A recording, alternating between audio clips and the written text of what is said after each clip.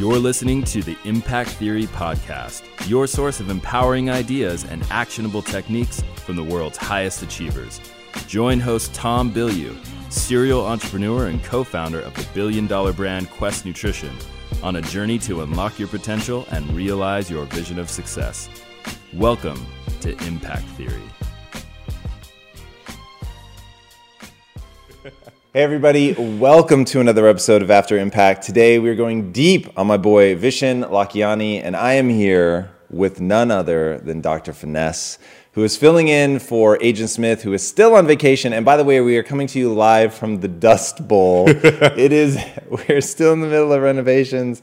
It is madness in here. Everything is under about 1.5 inches of dust. It was total chaos to get started this morning. And I actually said we're coming to you live. We're not. Today, unfortunately, we had to do this really early in the morning, so there's no Facebook Live audience. Well, 5 a.m. hour. 5 a.m. hour. And we got to get this man back to get his kid. Do you have to take him to school today? I got to take him to school today. All right, so we're going to have to get him back. All right, let's dive right in then. I'm going to begin by asking you something I heard in the interview, which I thought was kind of cool that you mentioned. Are entrepreneurs the new philosophers? Wow. Are entrepreneurs and new philosophers? I don't know. I think some are, and Vishen certainly comes across. Like in the interview, I had to ask him that because he was so deep on the philosophy, and you can tell that he's really got this worldview that he's thought through from 1,000 different angles, and really does take a philosophical approach to it. And he was going so hard on the philosophy that I was like, wow, I know him. And hearing the way that he's processing the world, I wasn't even sure if he would say that he felt more of a philosopher and entrepreneur. And that really ties back to his business. So I think that's why it came up here. His business is about meditation. His business is about education. He's thinking very much about the human condition. And so with him in particular, it was, I think, a pretty interesting question. But in general, I don't think most entrepreneurs think of themselves that way, but now with the marriage of social media and having platforms and being out there speaking a lot more, I think that in trying to help the next generation really create that framework mentally, you're going to see people dabbling in that more and more. Because even now, just answering this question, I'm thinking, well, how much do I consider myself a philosopher? Because, and I would say the answer to that is virtually none for me. So even though I'm talking about it a lot and I'm thinking about it, what I'm trying to do for my own sake is really concretize the world. So I'm trying to turn things into rules to live by, shorthand, which there is a word for, and I'm totally blanking, heuristics. I'm trying to create my own heuristics. That word took me so long to master, by the way. It literally means rule of thumb, and why people can't just like say rule of thumb, I'm not entirely sure. But so I'm trying to come up with those codified rules by which to live, which A, reduce cognitive load, B, just make it easier to come up with principles and policies and all that. So it might make people sound like philosophers, but a real life philosopher to me is somebody like Sam Harris. And he's just, it's so much deeper than like certainly where I play. Okay. You and Vishen seem to be aligned with your views on a college education, whether or not you get one, whether or not you do, whether or not it's needed. I've noticed that not just successful entrepreneurs, there's kind of a movement, I don't even want to say a movement, an understanding that it's not necessary amongst the masses more and more these days. I just wanted to get your take on it, especially for our viewers who seem to wonder if it's something that's necessary. Well, I think the real debate isn't whether college is necessary. The real debate is college worth the price you have to pay for it, certainly here in the U.S. And I don't know what the rhetoric is internationally, and maybe internationally it's because the cost isn't as high, maybe people aren't as conflicted about it.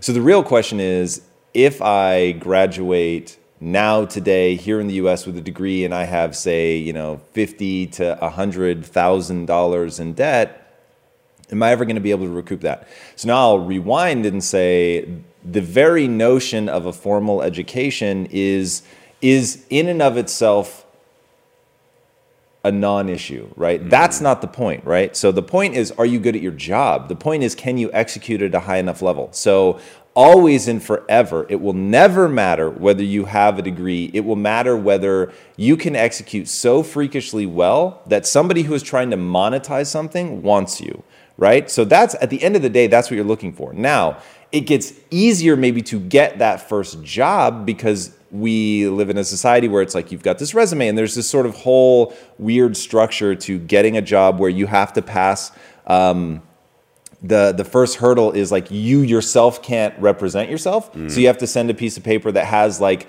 bullet points about who you are. It's kind of like the intros to my show, right? So you're telling people essentially like, here's the resume, and then the resume draws you in, and then you get a chance to represent yourself. So with that, like it'll always carry a little bit of weight, I think. But with as more and more entrepreneurs enter the point where they're running the company, they're hiring people, and they don't overly value an education, then it really becomes less and less important. So I would tell people just focus on getting really fucking good, because saying that you don't need a college degree is not an excuse to loaf your way into the job market. Like you've got to be a killer, man. So if you're going to take those 4 years and not do an education, dude, then you should be essentially going into an apprenticeship, because you need to get so good they can't ignore you.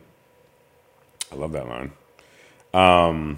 Well, on the subject of a college education, Vishen says goal setting is, in his words, rubbish. I love the word rubbish. Yes. This could be a big subject of debate, because I know a lot of people who need to have goals lined up, a list of goals, setting goals, and accomplishing them. I'm just curious, what are your thoughts on that? So this is a bit like the Mel Robbins motivation is garbage. Like if you just take his quote and say goal setting is rubbish, he's crazy, right? And Vishen is not a crazy guy. Vishen is so smart, and what he's done is amazing. So you have to go to the layer deep. What does he mean by that? So he's saying that goal setting is rubbish because he's talking about what he calls the culture scape, right? Which is wherever you grow up, it's going to instill certain base assumptions. It's going to give you your heuristics. It's going to give you those rules of thumb by which you judge the world, the way that you navigate it, the things you think and believe. And they make themselves so insidiously into your subconscious that you don't even really realize that they're not objective reality, that it is something that you've been taught. So think about growing up in the South, say back in the early 1900s, right? Yeah, like the chances of you being racist are essentially 100, right? It's like, it's just, that was the culture scape. So growing up in that environment, it seems so natural that you don't realize that that is just, there's nothing about objective reality that says that's the way that it has to be. So he's trying to get people to break out of that, to really challenge their beliefs and assumptions. And so he's saying, if the culturescape has given you all these sort of base assumptions, like you need to go to college, like you need to get good grades, like you need a job that pays a lot of money, and you're setting all of your goals against that, then that's total bullshit. And he's right about that. Okay. But now I think that there's something innate to the human animal to want to strive, to want to get good at something, to want to achieve, to pursue. And in that, one of the most powerful mechanisms that you can have is to know exactly what you want. So when I get to what he's really trying to, because he's driven, so he's got goals. He's just broken himself out of the matrix. He's not thinking about culturescape goals where it's, oh, well, this is what my parents, taught me, and that's how I grew up, and so therefore I'm going to, base my goals on that. He's looking inward. He's finding those things that make him feel most alive, and he's basing his goals on that. So it's definitely important what you're allowing to shape your desires, what you're allowing to shape your goals. But I think having a crystal clear vision of what you're trying to accomplish and then executing against that's critical. Yeah, and I get what he means. Like when I first heard that line, I was like, wait, what is he talking about? When he explained end goals versus means goals, it made perfect sense. Right. And we could think of a number of successful people. I know everyone's different, but a number of successful people who have created goals for themselves and set goals and accomplished them, and did well for themselves. I mean, we all know the Jim Carrey story about the list of goals that he listed and put in his father's grave when his father passed away, and said, I want to do this, I want to do that, I want to do that. And he ended up, I think, accomplishing every single one of those goals. I mean, granted, it wasn't a list that he had facing him. He put it in a casket was buried. But I think that's kind of a cool story. But I mean, it kind of was end goals pretty much on that list. Well, anyway. man, I just got the chills. It's interesting that you bring up Jim Carrey because he said, "I wish everyone could get rich and famous so that you'll realize it's not the answer." That's a line. Yeah. Real? Wow. Yeah. Wow. So, because I got the chills again. So he obviously has struggled with depression. That's right. A hilarious guy, and yet for himself, when he's off, like doesn't have that. You would think like just full of joy, and has really struggled quite profoundly with that, and thought, hey, when I hit that level of success, I mean, and this is really to Vishen's point, when I hit that level of success, then I'll be who I want to be, I'll feel the way that I want to feel. And this is the thing that I always want to convey to people about money. Fame is powerful. Wealth is powerful, but not in the ways that you think. Because what people think is going to happen, you look at somebody who's famous, you look at somebody who has financial means, and there's a level of admiration that we put on them. And so you think, I will feel that way about myself if I have that, and you're not going to. So the way that you feel about yourself is totally, it's not tied to money. It's tied to, I'm trying to become something.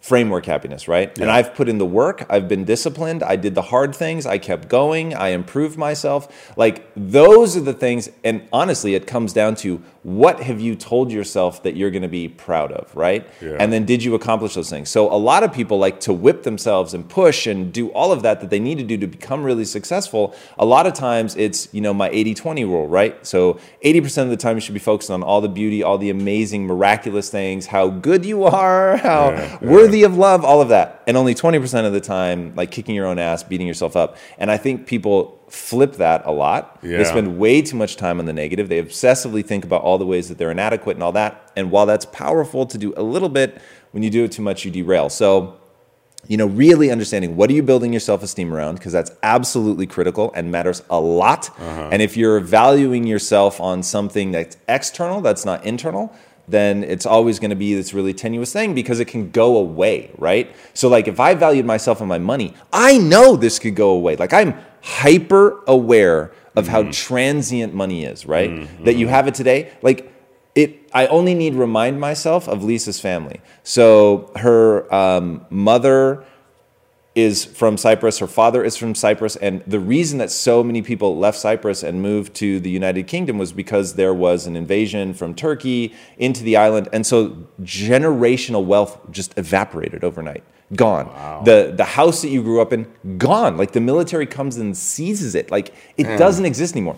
So all of that stuff, and it doesn't have to be that, it could be anything. It could be an illness in the family. It could be economic collapse. It could be bad decision. I mean, it could be a thousand things. Like money is transient. It's external.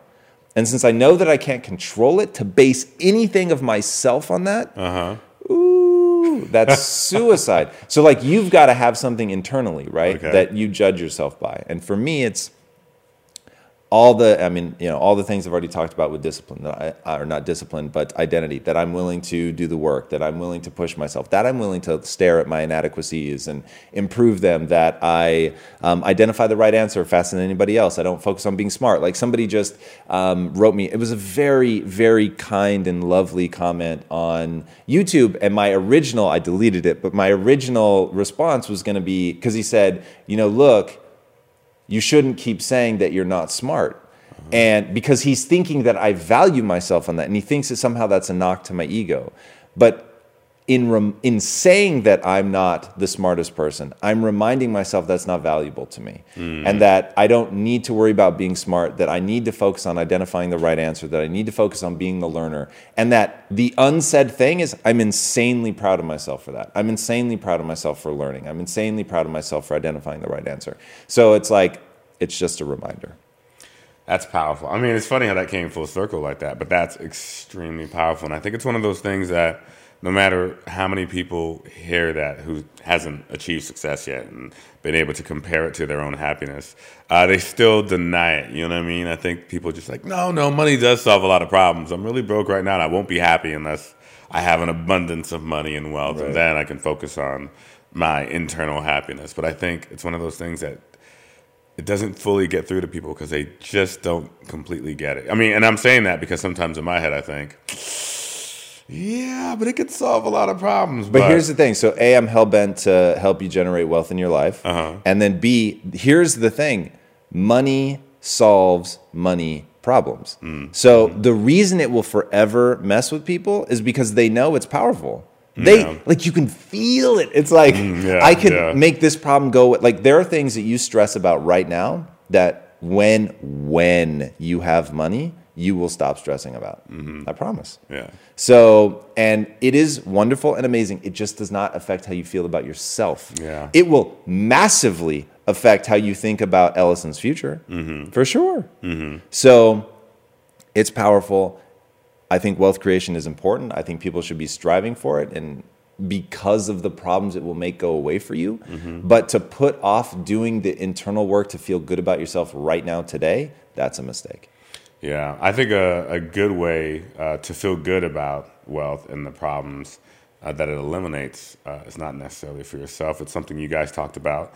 And in particular, Vishen quoted the Dalai Lama, if you want to be happy, make other people happy. Yeah. And that's important. And how? Like, how do you see importance in that comment? The way that the human animal is wired, we had to become good at being a group species.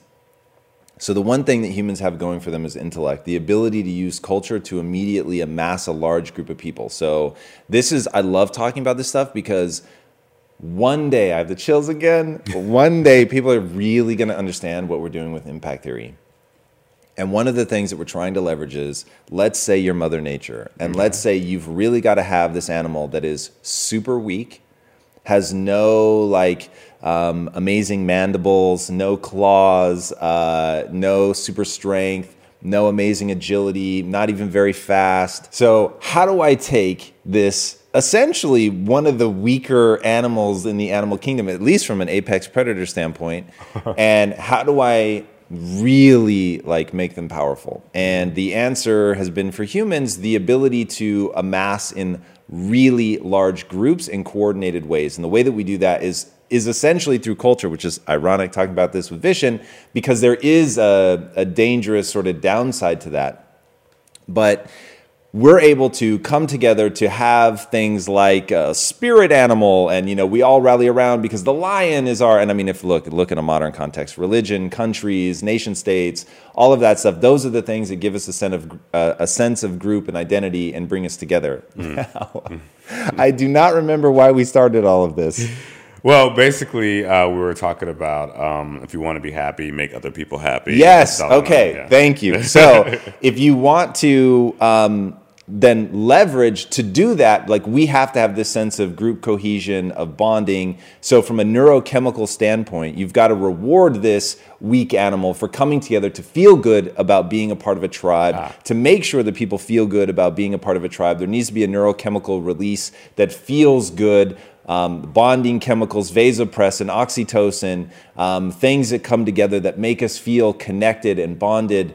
And so in doing that, there is a huge chemical reward for helping other people, for ladling out a bowl of soup at a homeless shelter, for teaching. When I stop and think about why do people teach, it doesn't make sense.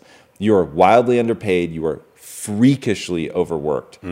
But that sense of helping shape these kids who are going to go on to do something. Why do people parent? That's Christopher. That one is so crazy. I have opted out. All right. So that is straight literal madness. It's crazy why you're doing it too. Right? Yeah. But oh God, it feels so good.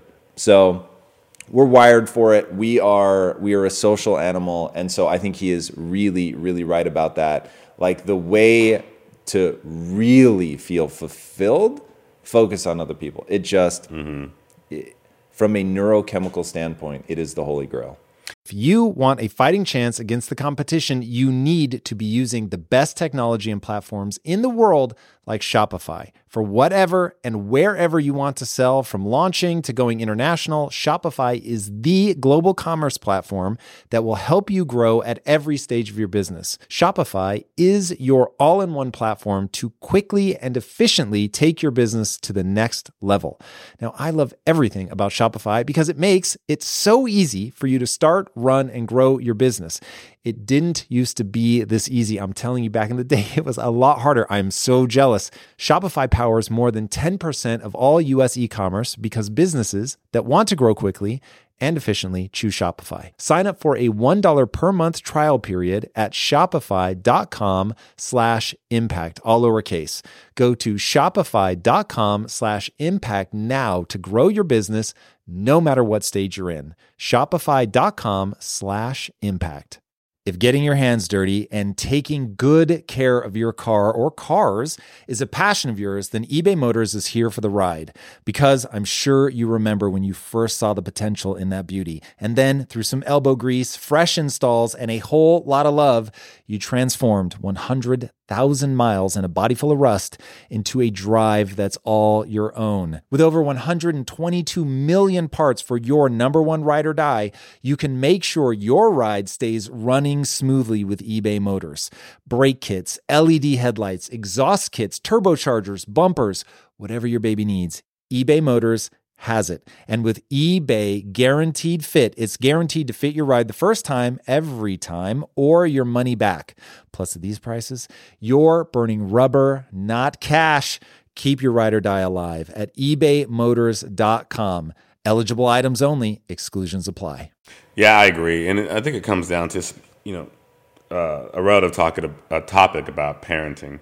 It's something he had mentioned, which I found very, very fascinating because I think you're forever learning when you're parenting. It's almost like running a business, so to speak. Almost. It's like a business that is never going to be profitable. But it has all the same pains. And you want to talk about something that you really care about. Like if we mess up the business, so be it. Yeah. Messing up a kid does not sound fun. Exactly. And your employees are very crazy. Very crazy, and they're hard to understand. And they really want bananas on their oatmeal. Let's be real clear about that. Exactly. So he talked about the meaning-making machine. Yeah.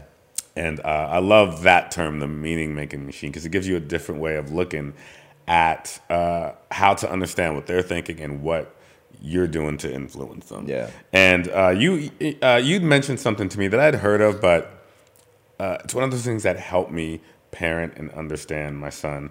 And it's getting into the brain. Is it the prefrontal cortex or something? And so it's not fully formed until when? 25. That is nuts. That is nuts. That is nuts. So on the subject of the meaning-making machine and trying to get inside of the brain of something that's growing and forming, you seem to learn more and more about the brain and how it works based on what you've read and the people we've had on the show. What are your thoughts on his topic of the meaning-making machine? Dude, I have totally just stolen his language around that. So when he said that was one of my favorite comments to get on YouTube is, dude, you really seem like you're trying to learn from your guests, which is absolutely true. And when he said meaning-making machine, I was like, oh my God.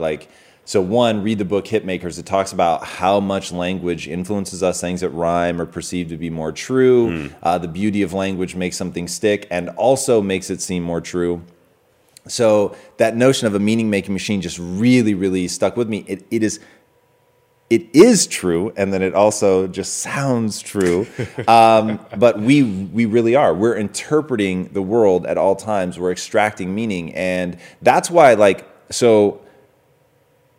part of impact theory has always worried me a little bit because the answer to me saying no bullshit, what would it take to end generational poverty, which for me is mindset. It's not about money. I really need better words for it. Just it sounds good, but really is about the poverty of mindset. When I realized, oh my God, the answer is returning home. Imagine if you were trying to solve a grand world problem and you said, where do I need to go? And no matter what the answer is, I'm open to that. Where do I need to go? The top of the Himalayas, into a desert, into a war-torn country. And the answer was Southern California. You'd be a little suspicious, right? Is that just what I want it to be? And when I realized that the answer was narrative, that it was driven largely by understanding human psychology, that it was how we get across these ideas, and that the way to do it by lowering because making a movie or making a TV show is so expensive that one of the early access points to that is going to be comic books. I was like, oh, right. This is really just me sort of doing wish fulfillment.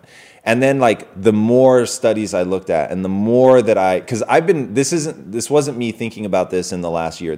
I've been thinking about this for more than 10 years. Okay. And so when Zuda Comics first came out, which I don't think I've talked a lot about Zuda publicly.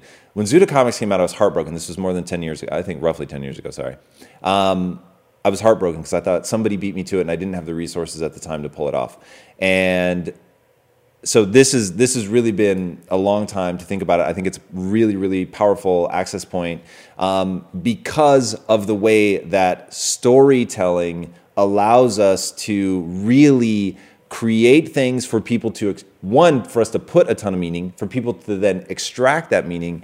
And for some reason, I think in comic books, the types of people that are drawn to that are more eager to extract that meaning. And so marrying now the social world to the traditional narrative world so that people can extract that meaning. I think Vishen is right. He didn't talk about that, but I think he's very right about the fact that we are creating meaning of what we see at all times. And that's why I think that creating an environment where you're putting a lot of meaning into something and then helping people learn how to extract that to put to use in their life is just a critical strategy. So to sum all of that up, I think he is so right. I've dedicated the rest of my life to it. That's amazing. And he said later on in the interview that human beings are growth-driven machines. And that kind of comes back to what you're saying now. I remember you mentioned last week in Jay Sammons After Impact that you had to keep reminding yourself that you've achieved success, but it isn't your end game. Right. Like you've achieved it now. From here, I got to continue to grow. So when he said that we're growth-driven machines, I thought that was very powerful because, you get to a point where you feel stagnant and you continue no matter what you get. And I can think of tons of successful people. They get to a point, there is no peak. There's no summit. They just continue to go. And I think that's what defines a successful person. What are your thoughts on that? Yeah, man. So I really, so let's take it back to Strahan for a second, Michael Strahan. So I remember him. So one of the first things we bonded over was The Matrix. And he said, The Matrix really changed my life because in a game, if I got a sack, I would think I got my sack. And I got one, I couldn't possibly get another. And then he sees The Matrix and realizes that those are limitations that he's put on himself and that just because I got one, why couldn't I get another? That to me is the terrifying thing about success. So, and I, even found that slipping into my own mind where it's like, well, I've had my success. That's what the voice was saying. I've had my success. As if it were like, there's sort of one moment of victory that you get and then that's it. And I thought, whoa. Like that's so subtle and insidious, like that you can't even think like that. For me, like always driving and striving, like that is the nature of the human animal. And I forget, it was somebody that I interviewed. I'm forgetting now who it was. I want to say John Rady, but I actually don't think it was John Rady. But somebody said that we're an active species. And I always like that. Meaning, if you put a human being into any environment, it's going to try to first understand it and then dominate it, for lack of a better word, to gain control of it, right? And you can tie that into Maslow's hierarchy of needs. We need control and stability. But you put us into any environment and we're going to try to do something with it. People aren't just going to, we're not just going to sit back and chill. You're going to go in and you're going to essentially, one thing to think about, we're going to build society, right? And then we're going to try to climb society. And then once we've mastered this planet, then we're going to move on to the next planet. You could just see it, right? We're explorers. It's not like we're still chilling on the plains of the savannah. It's like first we moved out of that region and then the next region. And now you can literally find humans on every part of the globe. And then now that we've mastered the globe, it's like now we're trying to get to other planets, and that's just the nature of the species, which of course plays into why in The Matrix the machines refer to us as a virus, because we're the only animal that doesn't seek homeostasis within an environment to find like what is our balance here. We take it over and then we have to move on. So it's like there's not always, but there's very often like a side effect to something that it's like both powerful and then ultimately can be a bit dicey. So it is a very interesting part of being a human, but I think to fail to recognize that is to never really find that thing that feels good internally. That is powerful to think about it in a broad scope of what we've done historically in our explorers and how we can, capture that and help ourselves grow in our own lives. And you really want to get crazy for a second? Like to really understand the human animal, do a search for like North Atlantic wave. North Atlantic wave. Yeah, okay. just to see like the ocean is dark and foreboding. It is coming for you, my friend. Like there is nothing, at least for me, there's nothing more terrifying than the dark abyss of the ocean. Okay? Now, at a time, people actually believed the earth was flat, and that at the end there were gigantic beasts that waited to consume you, and people still built boats and sailed out into the like. What are you doing? And it back in the day, it was like the most dangerous job you could have was to be in some sort of maritime occupation, and that I think the average life expectancy of a pirate was like 3 years. I mean, dude. What is going on? But people look out at the unknown and they can't help themselves. They cannot help themselves. That is the human animal. To just go. Did you see the documentary where James Cameron built the submersible to go to the bottom of the Marianas Trench? Oh, yeah. Oh, my God. What was that called again? I forget what it's called, but that's just terrifying. Yeah, I don't remember what it's called either. But about the first time, so they go in and they're like in the bay or something, and they drop down, I don't know, a couple 100 feet.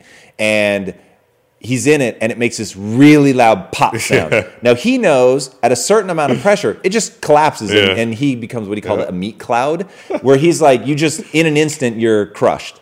And he keeps going. What? Like, I don't understand. But that's humans, man. And taking that to another level, just as crazy, strapping yourself to a seat, and having all that rocket fuel below you, and seeing time and time again test models go up in the air and explode like, oh, okay, how can we get that right? You know what? Okay, we've got it right. Finally, let's put you in a rocket.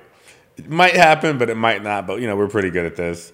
That, to me, is crazy. To explore what it is to, go around the Earth, see Earth from above, but to put your life in the hands of a bunch of scientists and say, like, I'm going to just get on the top of some jet fuel and shoot up into the air. Yes. After seeing time and time again rockets go, even if they don't blow up, just kind of do this and fall back down. Yeah. It all comes back to that again. Like, we're viruses, like the Matrix says. That's insane. That is insane to me. It's nuts. But hey, that's great. For the record, I don't actually think we're viruses. I think that I can just feel the YouTube comments coming. And they're like, what? What do you mean? Yeah. Okay, so Vishen said we should all live life by questioning everything. I'm going to jump in real quick by saying I got a degree in journalism. And going back, the genesis of journalism in general was to be the watchdog of the government. So they were supposed to question everything. They can't take what's just given to you at face value and say, okay, what they're saying is correct, and that's how we should live. So I guess post-education, with my journalism education, I questioned everything, and I continue to question everything. And Vishen calls it healthy skepticism. I wanted to get your thoughts on that. Yeah, I think that skepticism can really, really serve you. I think that there's, questioning everything is exhausting and is not always the way forward. But I think that it definitely has its place. That notion is, man, so thank you, because this is not something that I've thought a lot about. So let's really start getting into it. I'm a rule follower. I'm not a rule breaker, which means by nature I am. I'm not going to push the boundaries. I'm not going to go as far as I could. I'm more likely to be taken advantage of. I'm more likely to, like when I went to Comic-Con, there was a huge line to get in. And so I naturally assumed, I need to stand in this line. But I was with Jim Quick, who, in my opinion, at least isn't a rule follower as much as I am. And so he just kept saying, like, do we really have to wait in this line? Do we really have to wait in this line? And as it turned out, that was the line to get tickets, and we already had tickets. So if he hadn't been, like, pushing, like, we would have waited in this, like, hour-long line. So you really have to be careful. And a few times where that's really worked against me, like being an entrepreneur, you have to really learn to break the rules. You have to learn to push. Otherwise, you get caught in all the traps that people set for you. So going back to what you're saying about the government and that journalism really grew up as a way to question that and not just to take things at face value, being an entrepreneur is really about understanding what rules you can break. And so I've had to force myself to become a rule breaker.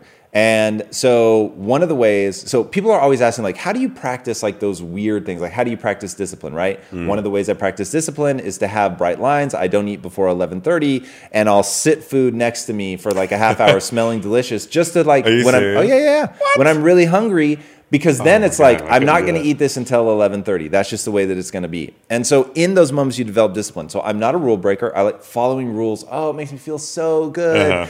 But that doesn't serve me. So I used to, in front of our house, I used to park facing the wrong way on the street.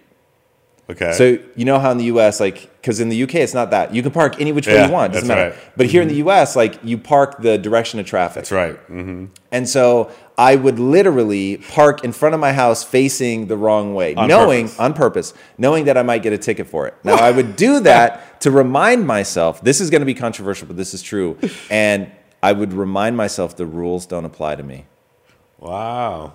Now, here's the truth. The rules don't apply to anybody. Yeah. And yet they apply to everybody because there's consequences to that. But in doing that, it really forced me to stop like sliding in with the herd and really start thinking like, what is the real consequence of that? It's like, what, $100 ticket or something. It is not the end of the world. And for every ticket that you get away with it like literally hundreds of times. Yeah. So I really started to think like this, you have to look, if something's dangerous, then it's not that you're following a rule, it's that you're being smart, right? So I'm not reckless. I want people to really understand that. But I decide what rules I follow and what rules I break based on whether it makes sense. If it makes sense, then of course I'm going to follow the rule. But I'm not going to follow the rule simply because it is a rule. And that was really like eye-opening for me as an entrepreneur because now you start thinking outside the box. Now you're not slipping into, well, that's the way that it is. That's the way that it's set up. You start pushing back and you start asking questions. You start drilling in and you realize like how many rules are rules simply because they were a rule before. And so people just build onto that rule instead of just going, that doesn't make any fucking sense. Like, let's get to the logical answer, the thing that propels us forward. And so, yeah, that's a big deal. Well, speaking. Not sure it answers your question. No, it actually does. And God, man, I'm continuing to learn from this. It's nuts.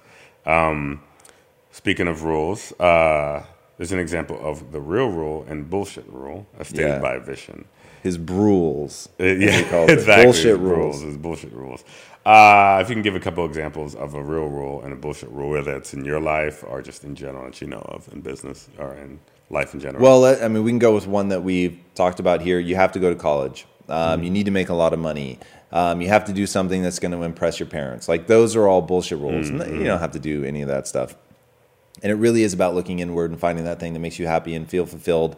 And this is one of his really, really powerful things. And I think people lose a lot of years to doing things they think they're supposed to do and getting rid of the shoulds, getting rid of I'm supposed to, and really looking at what is right for me, what excites me, what makes me feel alive. It's Joseph Campbell's notion of follow your bliss. And it's one of those, I know I'm going to say it till I'm blue in the face and people really just aren't going to do it. Not for a while. And somebody asked a question. So I just did that speaking event. Oh my God, baby, this was what that woman, this is what she was. So you guys will see in the Tom Bilyeu theory, there's this woman comes up and she's like crying.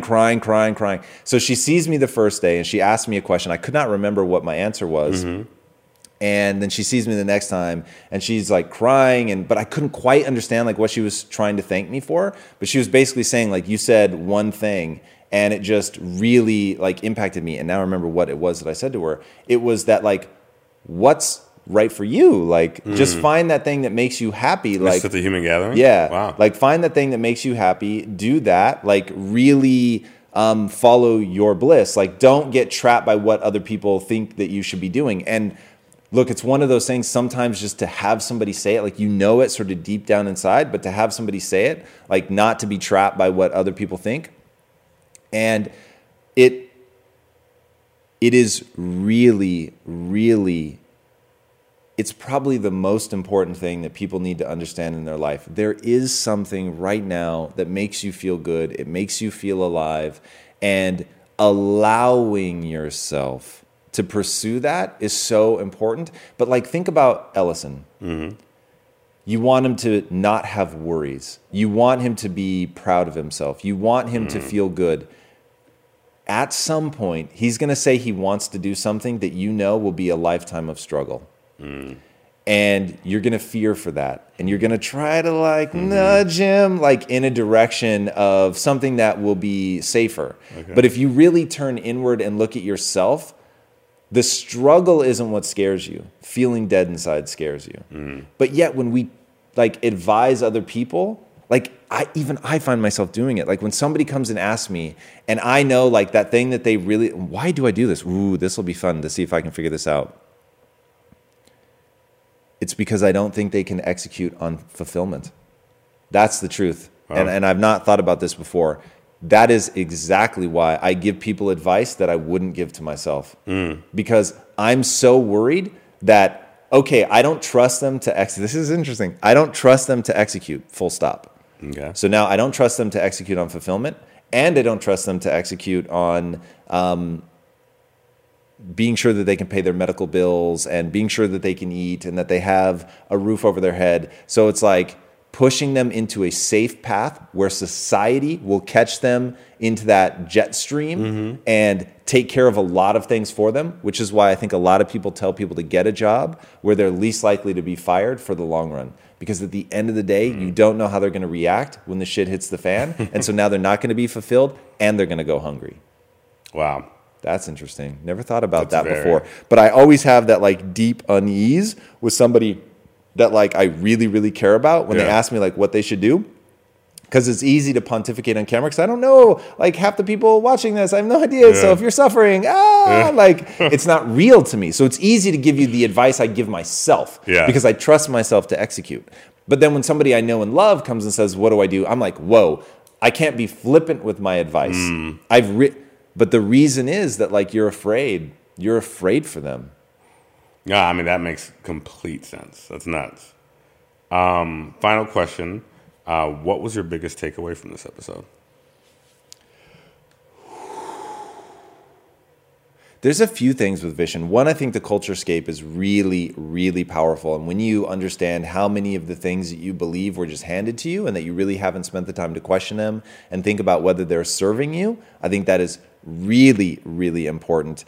And then the other is just Vishen has his own story is fascinating. So his story is basically starts following all the things that he thought he was supposed to be. He thought he was supposed to be, what was it, a doctor, a lawyer, or an engineer. He's pursuing that. He's working for Bill Gates. He is just playing video games all day because he really is not happy being a computer engineer and wants to do something else but doesn't know how to do it. But finally, as he starts to shuck off all of the rules, as he calls them, that his parents gave him, and really start to ask himself, like, what do I want to do? What makes me feel alive? He comes across meditation, and it really changes his life and helps him be a better salesperson and helps him just be happier in his life and feel better, and then decides, okay, I'm going to turn this into a business, and it's hard and it's not easy, but he keeps doing it because he loves it and he's passionate about it, and then gets to a certain level of success only to realize that he's not happy again. And so like, how do you at all times like use that internal happiness as a barometer? I think is really powerful. And he's built a big company doing it. And every time that I meet these guys that have had success when they hit their moment of pain, and that was another part of that woman that I was speaking to who was crying with gratitude, is sometimes people just have to hit rock bottom. Like they have to suffer in order to bounce back, and accepting that getting out of these routines, that getting rid of the heuristics that other people have given you, those rules of thumb that aren't serving you, a lot of times to break free of that, it's a moment of anguish. And that certainly was true in my own life. And so being willing to channel that anguish in a positive way, to get mad as hell and say you're not going to take it anymore, to bring it back around to journalism for you. And leave in the comments if you get that reference. Like that is, that's powerful, man. And I think that so many times people shy away from the pain instead of leaning into it. And I think really taking a red hot minute to lean into that and say, yeah, I'm not willing to feel like this anymore. That's something that Vishen has shown can yield tremendous and beautiful results. That's wonderful. Boom. There it is. All right. That was our last question. Guys, thank you so much, as always, for joining us. And Dr. Finesse, thank you for getting your ass up super early for doing this. I know you have to rush back home to take care of Ellison. Guys, this is a weekly show, so if you haven't already, be sure to subscribe. Thank you to Vishen for joining us. And until next time, my friends, be legendary. Take care. Hey everybody, thank you so much for listening. And if this content is delivering value to you, please go to iTunes, go to Stitcher, rate and review us. That helps us build this community. And that is what we are all about right now. Building this community as big as we can to help as many people as we can, deliver as much value as possible. And you guys rating and reviewing really helps with that. All right, guys, thank you again so much. And until next time, my friends, be legendary. Take care.